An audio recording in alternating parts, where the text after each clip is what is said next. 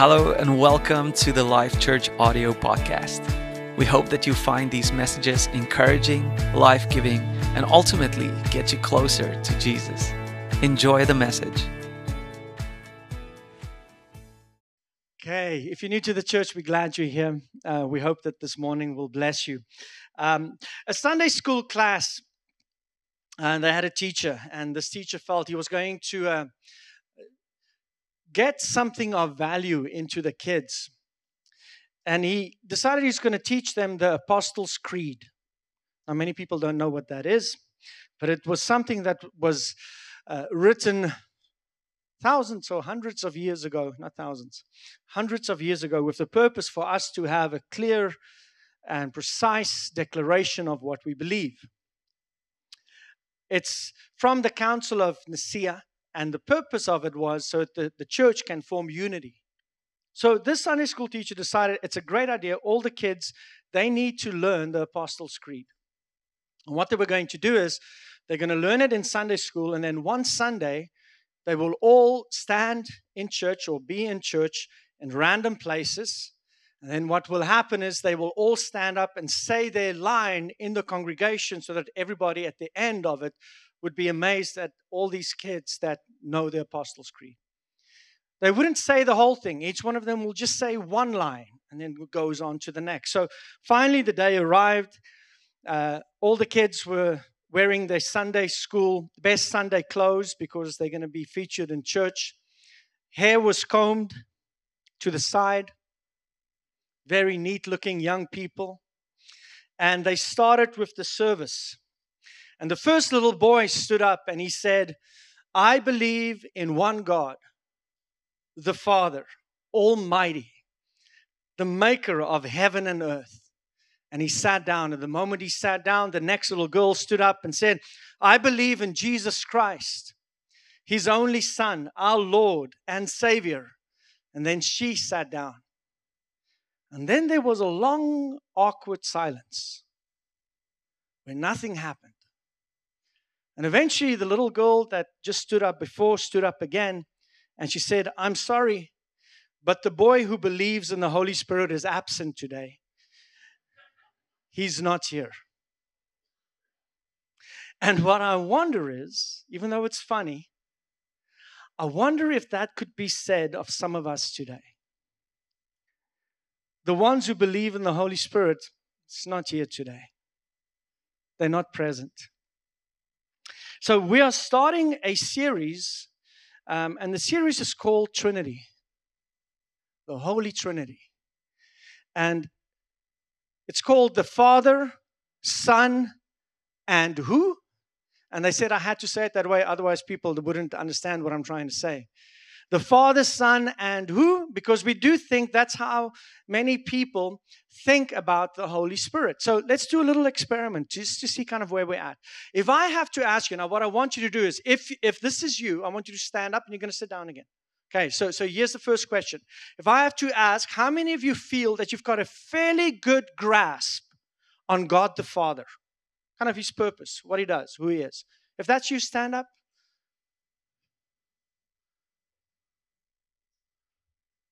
Okay, and sit down again. Okay, great. Great. There's a lot of us that know quite a bit about God the Father. That's fantastic. Okay, if I have to ask, how many of you feel that you've got a fairly good grasp of Jesus Christ, the Son of God, and what His purpose was? How many of you would feel, stand up if that's you?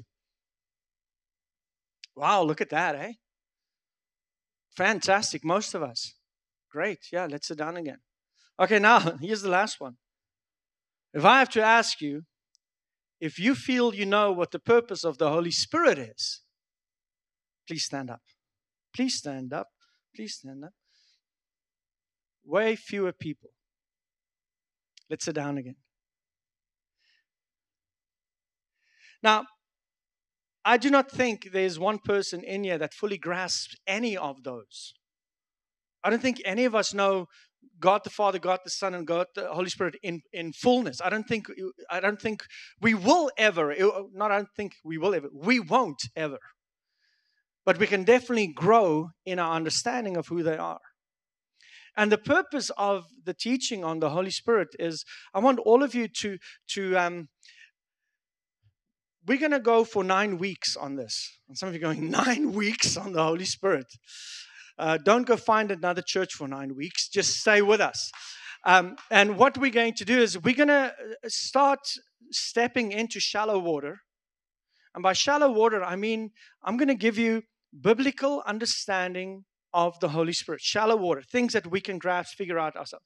And as we continue on, we are going to have a deeper and deeper, and the hope is deeper understanding of who the Holy Spirit is and what He does for us in our lives and why you want Him.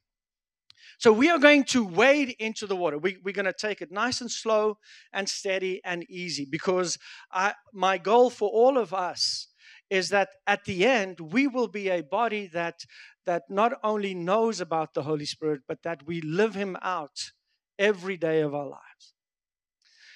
So for some believers, their knowledge of the Holy Spirit and their experience with the Holy Spirit could be kind of likened to the same as the church that Paul speaks about in Acts, the church of Ephesus. Paul was in Corinth, and then in Acts chapter 19, Paul makes his way to Ephesus, and he encounters some believers in Ephesus. Believers meaning these people have accepted Christ, the message of salvation. They've accepted Jesus Christ as their Lord and Savior. And then Paul asks them this question. He says to all of them, have you received the Spirit since you believed? And they said, we haven't even heard so much whether there is a Holy Spirit. See, they have this very shallow understanding of what salvation is and what salvation means. And experience with the Holy Spirit was zero. They didn't even know who He is, what His purpose was. And I do think there are many people who are like that. I think there's a lot of Christians who've heard the word Holy Spirit. I think there are many Christians that have said the words Holy Spirit. For some people, they even struggle to say the word Holy Spirit.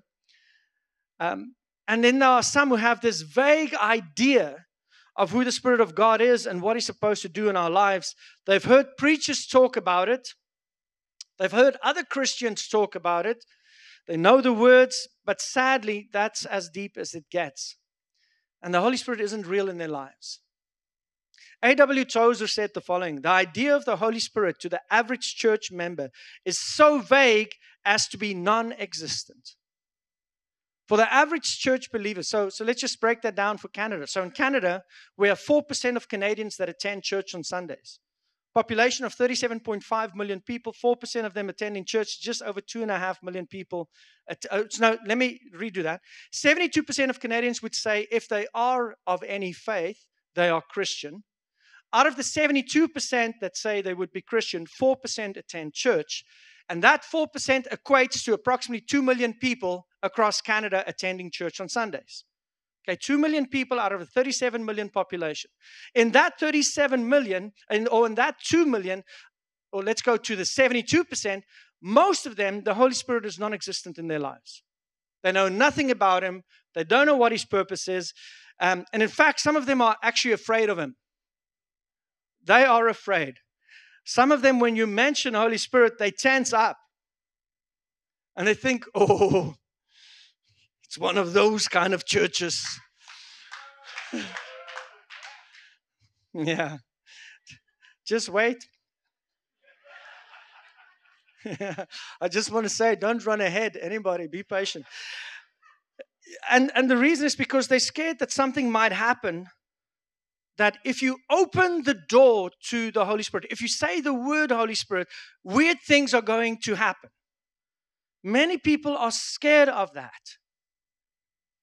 So in my introduction for this week, what I want to do is, I want to make mention of what I call two different extremes that we find in the body, two different extreme views in regards to this beautiful person, the Holy Spirit. And you will discover as we go for the next 9 weeks that we are somewhere in the middle of this, which I think is the right place to be. Now, I do want to say from the beginning, you do not have to agree with everything that I'm saying. I will not agree with everything you are saying. That's okay. But we have grace for each other, and our purpose as a body together is to grow in our relationship with God. Can we say that's our purpose? We want to know more about God. I want more of Him in my life because He's got great plans for us. So if that can be our agreement, I believe that we can really do well on this topic. Now, if you are one of these two groups, these extreme two groups that I'm going to mention right now, don't be offended. The intention is not to offend you. The intention is to bring light. So that you can determine if that's where you want to be or not. So the first group, the first extreme group we find at the one end, they are called cessationist. Cessationist. Everybody want to say that? Cessationist, yeah. So a cessationist, it comes from the word which means to cease, to end. A cessationist believes that there is a cessation, an end of the powerful movement of the Holy Spirit. Like we read about in the book of Acts, and the movement that the early church experienced, a cessationist believes that it ended at the end of that era. They would read about the works of the Holy Spirit. They would wonder about it. They would wonder about Paul's instruction about it, but they believe it ceased and it is over. That stuff doesn't happen anymore. That what was happening there was relegated to the first church specifically with the purpose to advance God's kingdom and for the church to grow. It was only for the early church. In fact, they actually like the idea of the Holy Spirit pointing to Jesus. Holy Spirit is a pointer to Jesus. They like that idea. But they don't like the idea of anything pointing to the Holy Spirit. They like the idea Holy Spirit's pointing, but don't point anything towards Him. They like that you can kind of position yourself in a way where you can talk about Jesus, but don't talk about the Holy Spirit in church or in a congregation because something might happen. There is a legitimate fear in many of them, and they are called cessationists. Here's the problem with cessationists. Now, let me just, some of you might go, yeah, no, that's not me at all. Okay, let's examine.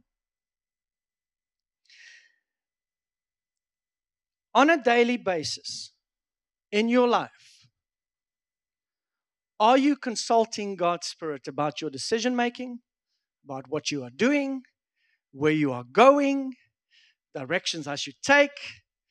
Are you constantly focused? Are you checking your decision making, your conversation, your counsel, your work, your contracts that you sign or decline? Are you checking with Him consistently? Or is He absent and only present when we read about Him on Sundays, and then you are not really present in that also? So that's a cessationist.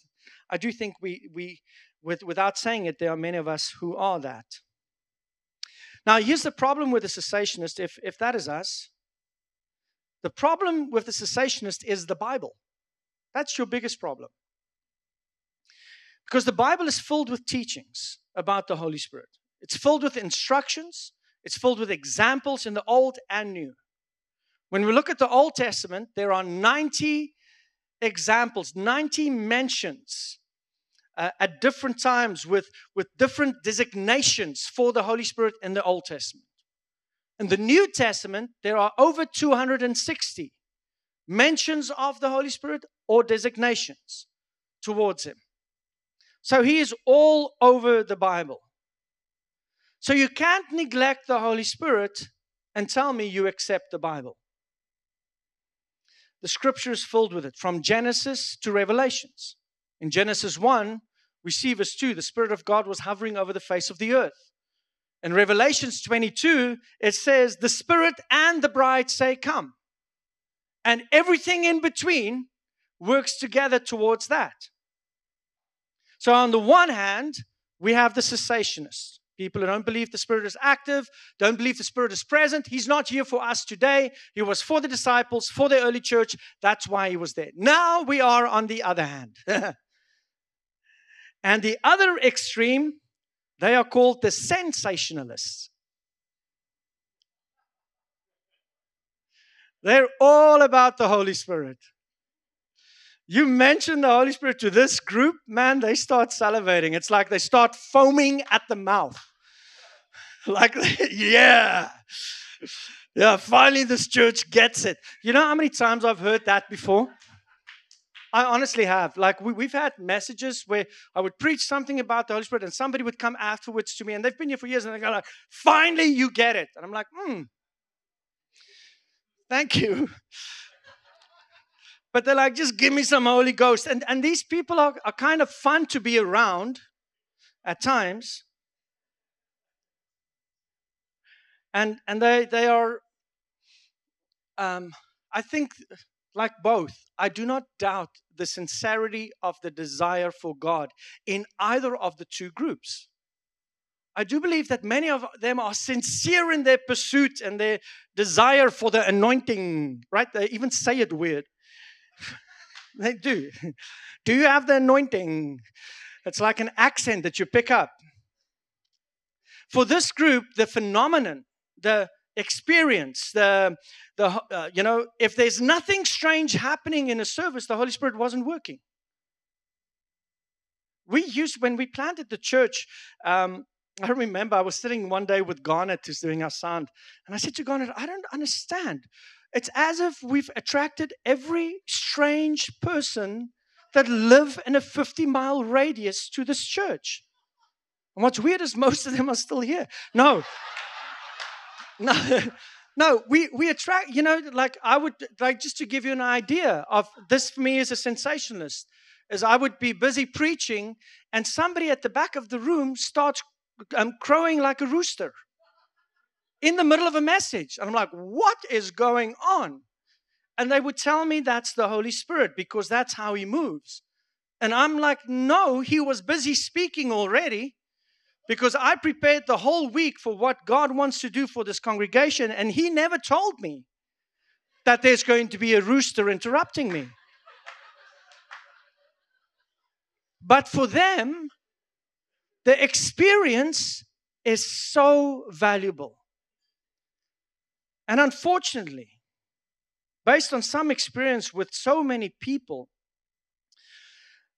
what we've had is for many of them, the experience, it's not causing growth in them at all. We had, maybe you had it also, we had the school experiment in the science lab in school. I remember this really well. It's like a little locomotive that they have, and then you plug it in, and then you pour water into it, and then after a while, this locomotive makes a whistle. Right? It just whistles. And I remember it was one of the coolest little things that we had, and the experiment was about hot air that would produce, it comes flowing. And anyway, it's something I can't remember. It wasn't a good teacher. But the thing about this thing was the whistle was so cool. It was so nice to hear the whistle. But the train never went anywhere. The wheels never turned. There was never any movement. It stayed at the same spot it is at. And we've seen people, we've been in services where we have people that's, they just want to come and experience the Holy Spirit. And I'm like, yeah, that's fantastic. And my expectancy, the times that I've had, I want to say experiences with the Holy Spirit, where I felt Him present and touching me, every single one of those have been life-altering events in my life. Where I get up or go out from there, when I was 19 years old, I had my first encounter with God in church. Before that, I grew up in a religious environment where they spoke about God, knew about God, but I never knew that God wanted to have a personal relationship with me. And I was in this service, and for the first time, the pastor preached about God wants to know you personally, and He's given us a helper. His name is the Holy Spirit, and He wants to live in you. And I remember standing there for the first time hearing this, and I went, Holy Spirit, if that's really you, God says that you only give me good gifts. I want you. And I stood in that service for 2 hours. Service was done. I was still there. I'll never forget it. Because it was real. My life changed so radically because of it. I went back to university, busy studying teaching, and all I could read was the Bible because that's the only interest I had. I believe Holy Spirit moments are life-changing. Because otherwise, our God is weak. And He's not. So I really believe that there are many whistles that we've seen in churches, and some of those whistles are upsetting, and some of them are distracting, and some of them are actually not pointing towards Jesus or God. instead pointing towards us. Can you see my experience with him? You should all admire that. And that is not the purpose of it. That is not the purpose of why we want the Holy Spirit in our lives. So, we are going to study the Holy Spirit. It's called pneumatology. We used to be called Pneuma Church. And just the name in itself actually scared a lot of people. That people didn't want to come to our church because we were called Pneuma. We called it Pneuma because of what we saw in Genesis 1, which said that God breathed into Adam. The Hebrew word is ruach. The Greek word is pneuma. And the reason we chose Pneuma as a church name was it is the life of God in us. We want to be a church that has the life of God. We did not choose Pneuma because of pneumatology. We chose it because we want to be a church that's alive. So what we then realized after 10 years is that God wants us to have a greater influence, and we should not hold on to a name so tight that we are not willing to follow His plan. That's why we changed it into Life Church. Because we want to be a church that people will come to and not be scared of simply by a name. So the study of the Holy Spirit is called pneumatology, the theology on the Holy Spirit. So where do we start? Where do we start with the study? And I had many thoughts. There's so many places where we could start about it. We can start in Genesis 1.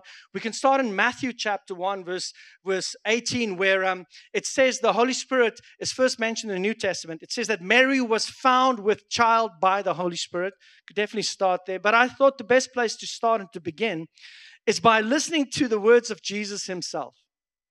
If you are here and you are a Christian, it means that you are a Jesus follower. You follow him, right? So, which means for us, we are going to follow his instruction that we have in his word. So, from Jesus' mouth, he gave us incredible information regarding the Holy Spirit. So we're going to start in John chapter 14. We're going to do some chapter 15, 16 throughout the series. And we'll be referring back and forth between this. So let's start there. Let me just set the scene quickly. This is Jesus' last meal. It's last time, last conversation with his disciples. He knows that he's heading towards being arrested, being crucified, being dying, being buried, being resurrected, and then he knows he's going to spend 40 days with them. But they don't know this part of it. They know, right now, they don't even know that Jesus is really going to die. They're trying to convince him not to say that. But Jesus knows, these are my last moments with you. Now, if you've ever been at the deathbed of somebody, I don't know how many of you ever been at a deathbed. Are the people in the deathbed sarcastic, lighthearted, or do they really want to convey their last moments of feeling and experience and wisdom and love and concerns, or whatever it might be on their heart, that last message that you want to give to somebody in that last moment? This is Jesus knowing, these are my last moments with these guys. So the message he's going to give them, I feel, is probably one of the most important messages, more important than Sermon on the Mount. Most important message that he could give them before he goes. So that's where we are right now. This divine coach is going to give his men information that he knows they need before he leaves. So in John 14, verse 15, he said to them, "If you love me, keep my commandments. And I will pray the Father, and he will give you another helper." And we're going to get to that another next week. Such an amazing word. "I will pray, and the Father, he will give you another helper, that he may abide with you forever.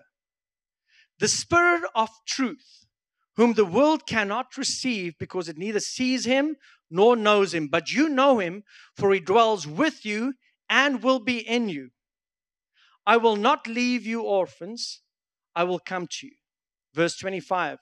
"These things I've spoken to you while being present with you.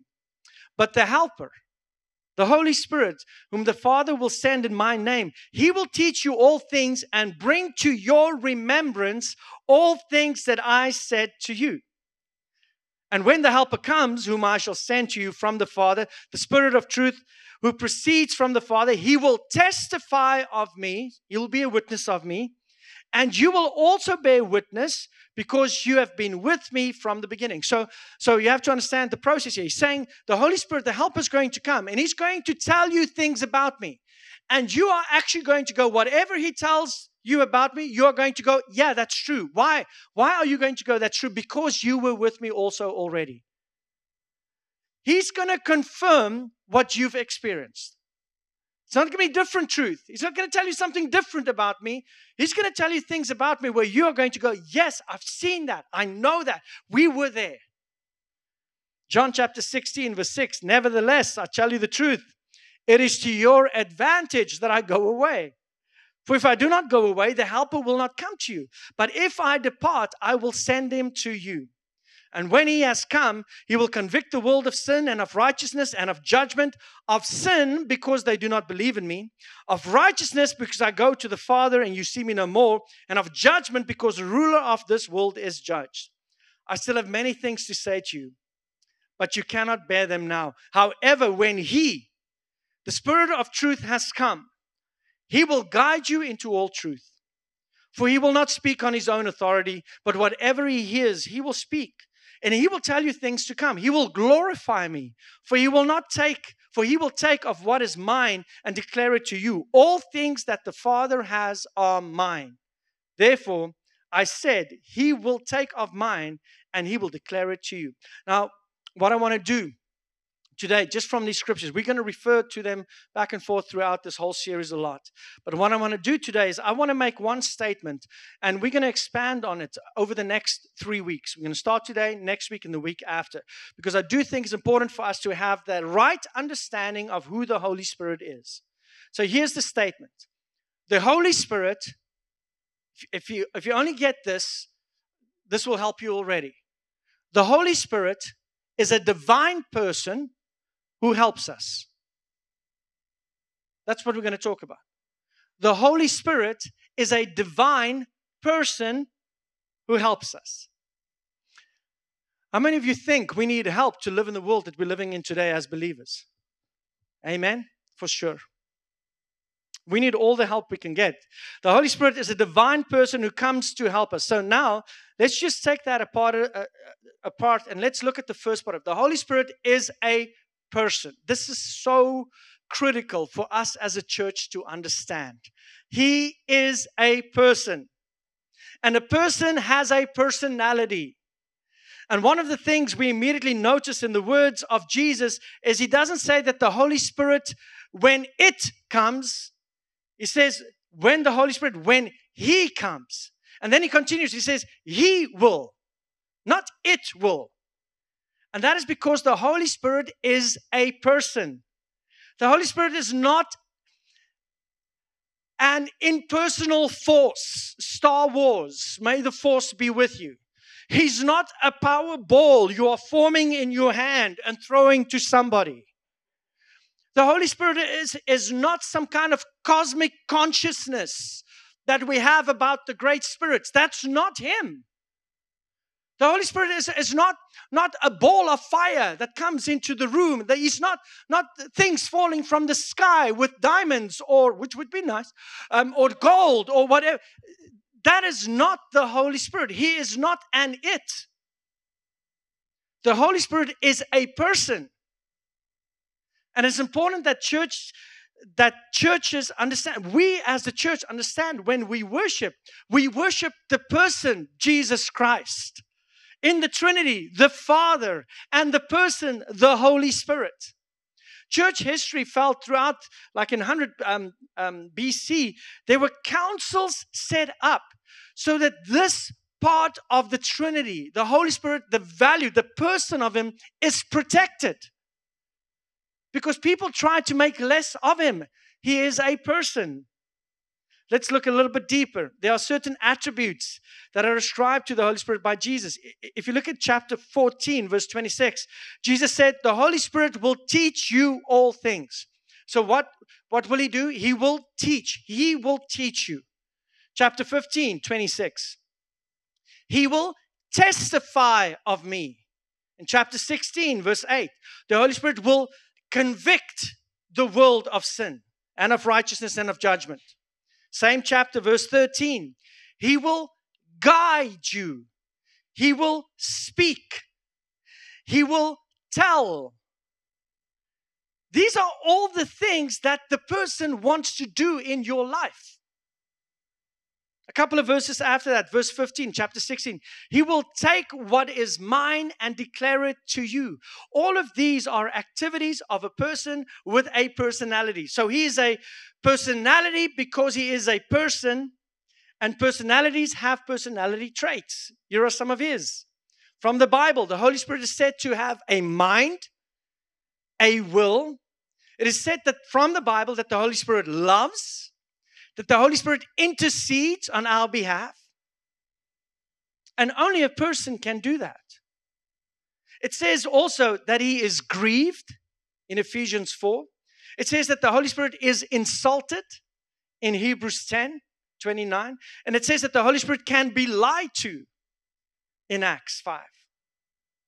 So as a person with a personality, any relationship with God is going to include the Holy Spirit. You can't have a personal relationship with God without Him. And another part is you can't have a personal relationship with a force. You can't have a personal relationship with electricity. You could, but that's strange. Or with energy, or with atomic energy, or with gravity. You can't have a relationship with gravity. You can't insult or lie to an impersonal force. All of these are ascribed to the person of the Holy Spirit. Now, this is where I just want to touch on this, and I want to be kind in this. But this is really where I think, the enemy is so strategic. So he creates these two extremes. The one extreme, let's deny him completely. Let's convince them that he's not there at all. And let's create the other extreme where we forget that he is a person, and let them just focus on the power. And let them seem weird and crazy. So instead of attracting people to the kingdom, they will actually repel them. The charismatic movement have made errors. They have. Charismatic means the attraction of grace. That's, if you are a charismatic, that's actually what the word means. It means that you are attracting God's grace. But for some people, charismatic has become a swear word. Something you do not want to be associated with. Because it's been polluted. So, the charismatic movement have erred. And I'm not saying everybody has done it. But unfortunately, it's like one of those things. People don't talk about your successes or your victories or the things that you do well. They point towards your mistakes more. And the problem is that becomes front and center, and it's pushing people away. But it has made an error in the sense of making the Holy Spirit all about power. You need the power of the Holy Spirit. It's about the power. Seeking the power. I've heard terminology over the years that we need more of it. Yield to it. Yield to the power of the Holy Spirit. Just yield to it. And what they mean by it is the power of the Holy Spirit. Just yield to it. Man, I've been in services where I've been so uncomfortable. I'm telling you, according to Scripture, don't seek power. Seek the person. He's a person. He's not just a powerful entity. He's not a cosmic force. He's a real, divine, which we'll get into next week, person. Seek the person. 100 years ago, R.A. Torrey wrote a book. I think one of the best books on the Holy Spirit. It's called The Person and Work of the Holy Spirit. And he writes the following. Man, and this hit me again when I read it this week. They are reaching out after, now listen to this. They are reaching out after and struggling to get possession of some mysterious and mighty power that they can make use of in their work according to their own will. but the Holy Spirit is to get hold of them. We must rejoice that there is no divine power, that being so ignorant as we are, so liable to error and mistake, that there's no divine power that we can get hold of and use. How appalling might the results be if there were? Can you imagine if God said, here's my power, take and use it as you see fit? Goodness gracious me. He also said this, the Holy Spirit is not a blind, impersonal influence or power that comes into our lives to illuminate, sanctify, and empower them. No, He is immeasurably more than that. He is a holy person who comes to dwell in our hearts. So the question can never be, how can I get more of the Holy Spirit in my life? The question should be, how can the Holy Spirit get hold of more of my life? That's the issue. It's His will, it's His power, it's His hand to direct us. What are you saying? Can you imagine if it was about gaining power? Just getting the power. God, I'm going to pray for your power to come. He said, can you imagine just the terrible results that will come from that? Because we are a people who walk in error and in mistakes. That's why it's not a power source we are tapping, oh God, just give me power. No, it is a person. Because that divine person knows the will of God. And that's what we should be after. So the Holy Spirit is a person. That's the first statement in the sentence. For some of us, this makes no sense to us. And I understand that. It feels beyond our understanding, beyond our comfort zone to have the Holy Spirit in our lives. It feels beyond me, is what some of you might say. It just doesn't feel that real to me. It's like it doesn't make sense. I'm going to finish with the story. There was a man in solitary confinement. His cell was pitch black, but he had a single marble with him. And so in that solitary confinement, he couldn't see anything. It was pitch black around him. And he could only hear. He could hear the marble drop, bounce, and then he could find it. So what he would do to pass the time and to prevent himself from going crazy is he would throw the marble up. And when it bounces down against the walls, you will find it again. Listen to the sound and try and find it again. Just keep himself sane. So one time he did exactly that. He sat up in his cell, threw the marble up into the air, and it didn't come down. Sat up and tried to figure out what is going on. He thought, maybe I just didn't hear a drop. Searched the bottom of the cell floor, couldn't find it. Was nowhere to be found. He tried to think about how it is possible. And eventually he went crazy, he went nuts, and he killed himself. He died in his cell. The guards came into the cell to remove the body, brought some lights in because it was pitch black. And when the guards were taking out his body, there was a little twinkle towards the ceiling that grabbed their attention. And as they looked up, they noticed the marble caught in a spider's web. The one guard said, "Isn't that amazing? How was that spider able to get that marble all the way up there?"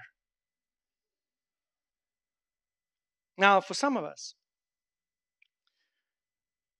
this is a theological marble that just hasn't come down yet. I think it's probably the biggest theological marble in many cells is the understanding of the Holy Spirit. But I want to ask you, if you stay with us for the next 9 weeks and see where the Bible instruction takes us, I don't think at the end you're going to completely understand, but I think you're going to find a marble. But it's going to take a journey together. I want to encourage you to do that. Let's pray. Father God, we thank you for your word. And we thank you that your word comes to bring freedom. And it's like a breath of fresh air that when your word is presented to us with the intention to bring life, Father, I've experienced in my own life so many times where you've revived me. It's almost like you are the air that carries the kite and that helps us to soar. And I want to pray for every person in here that your air, your breath will come into our lives. Some of us have never opened ourselves up to it before. And I want to pray that you will come, and Holy Spirit, you're the one that speaks to every heart, that you will come and still the fears, and that you will reinforce what your word is, testify of Jesus in it, and also whatever is not from you, God, I pray that you would remove it from us. We want a firm foundation, a solid ground to build our lives upon. So I pray that you will, throughout the next 9 weeks, speak to every single one of us individually about your plans, your purposes, and about your spirit. We love you, God. You are so good to us. We pray this in the wonderful name of Jesus Christ, our Lord and Savior. Amen.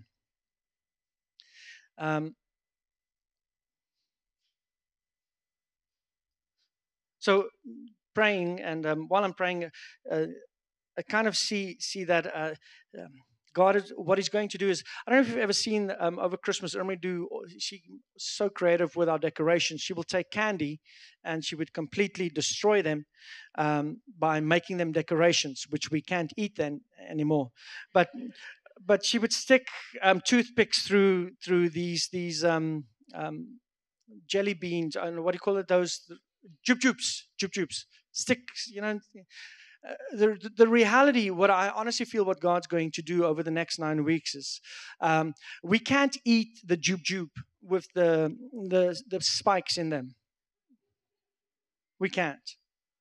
I believe what God is saying is every week He's going to remove some of the spikes for us, so that by the end of the time that we've spent together, we are able to not only say, Holy Spirit, come into my life, but you are going to consume Him, and He's going to be part of every part of your life.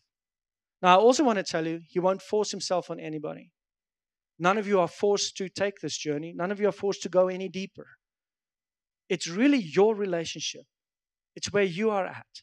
God is patient. He is kind. He's gentle. Doesn't force Himself on anybody with anything. But I do want to encourage you to take this journey with us. I do believe it will be the best thing for your life ever. Thank you so much. Thank you so much for joining us on the Life Church audio podcast. If this message spoke to you, go ahead and share it with your friends and family. And let's get the Word of God into the lives of more people out there. For more information about us, go to thisislifechurch.com. And remember that we can make a difference by loving people.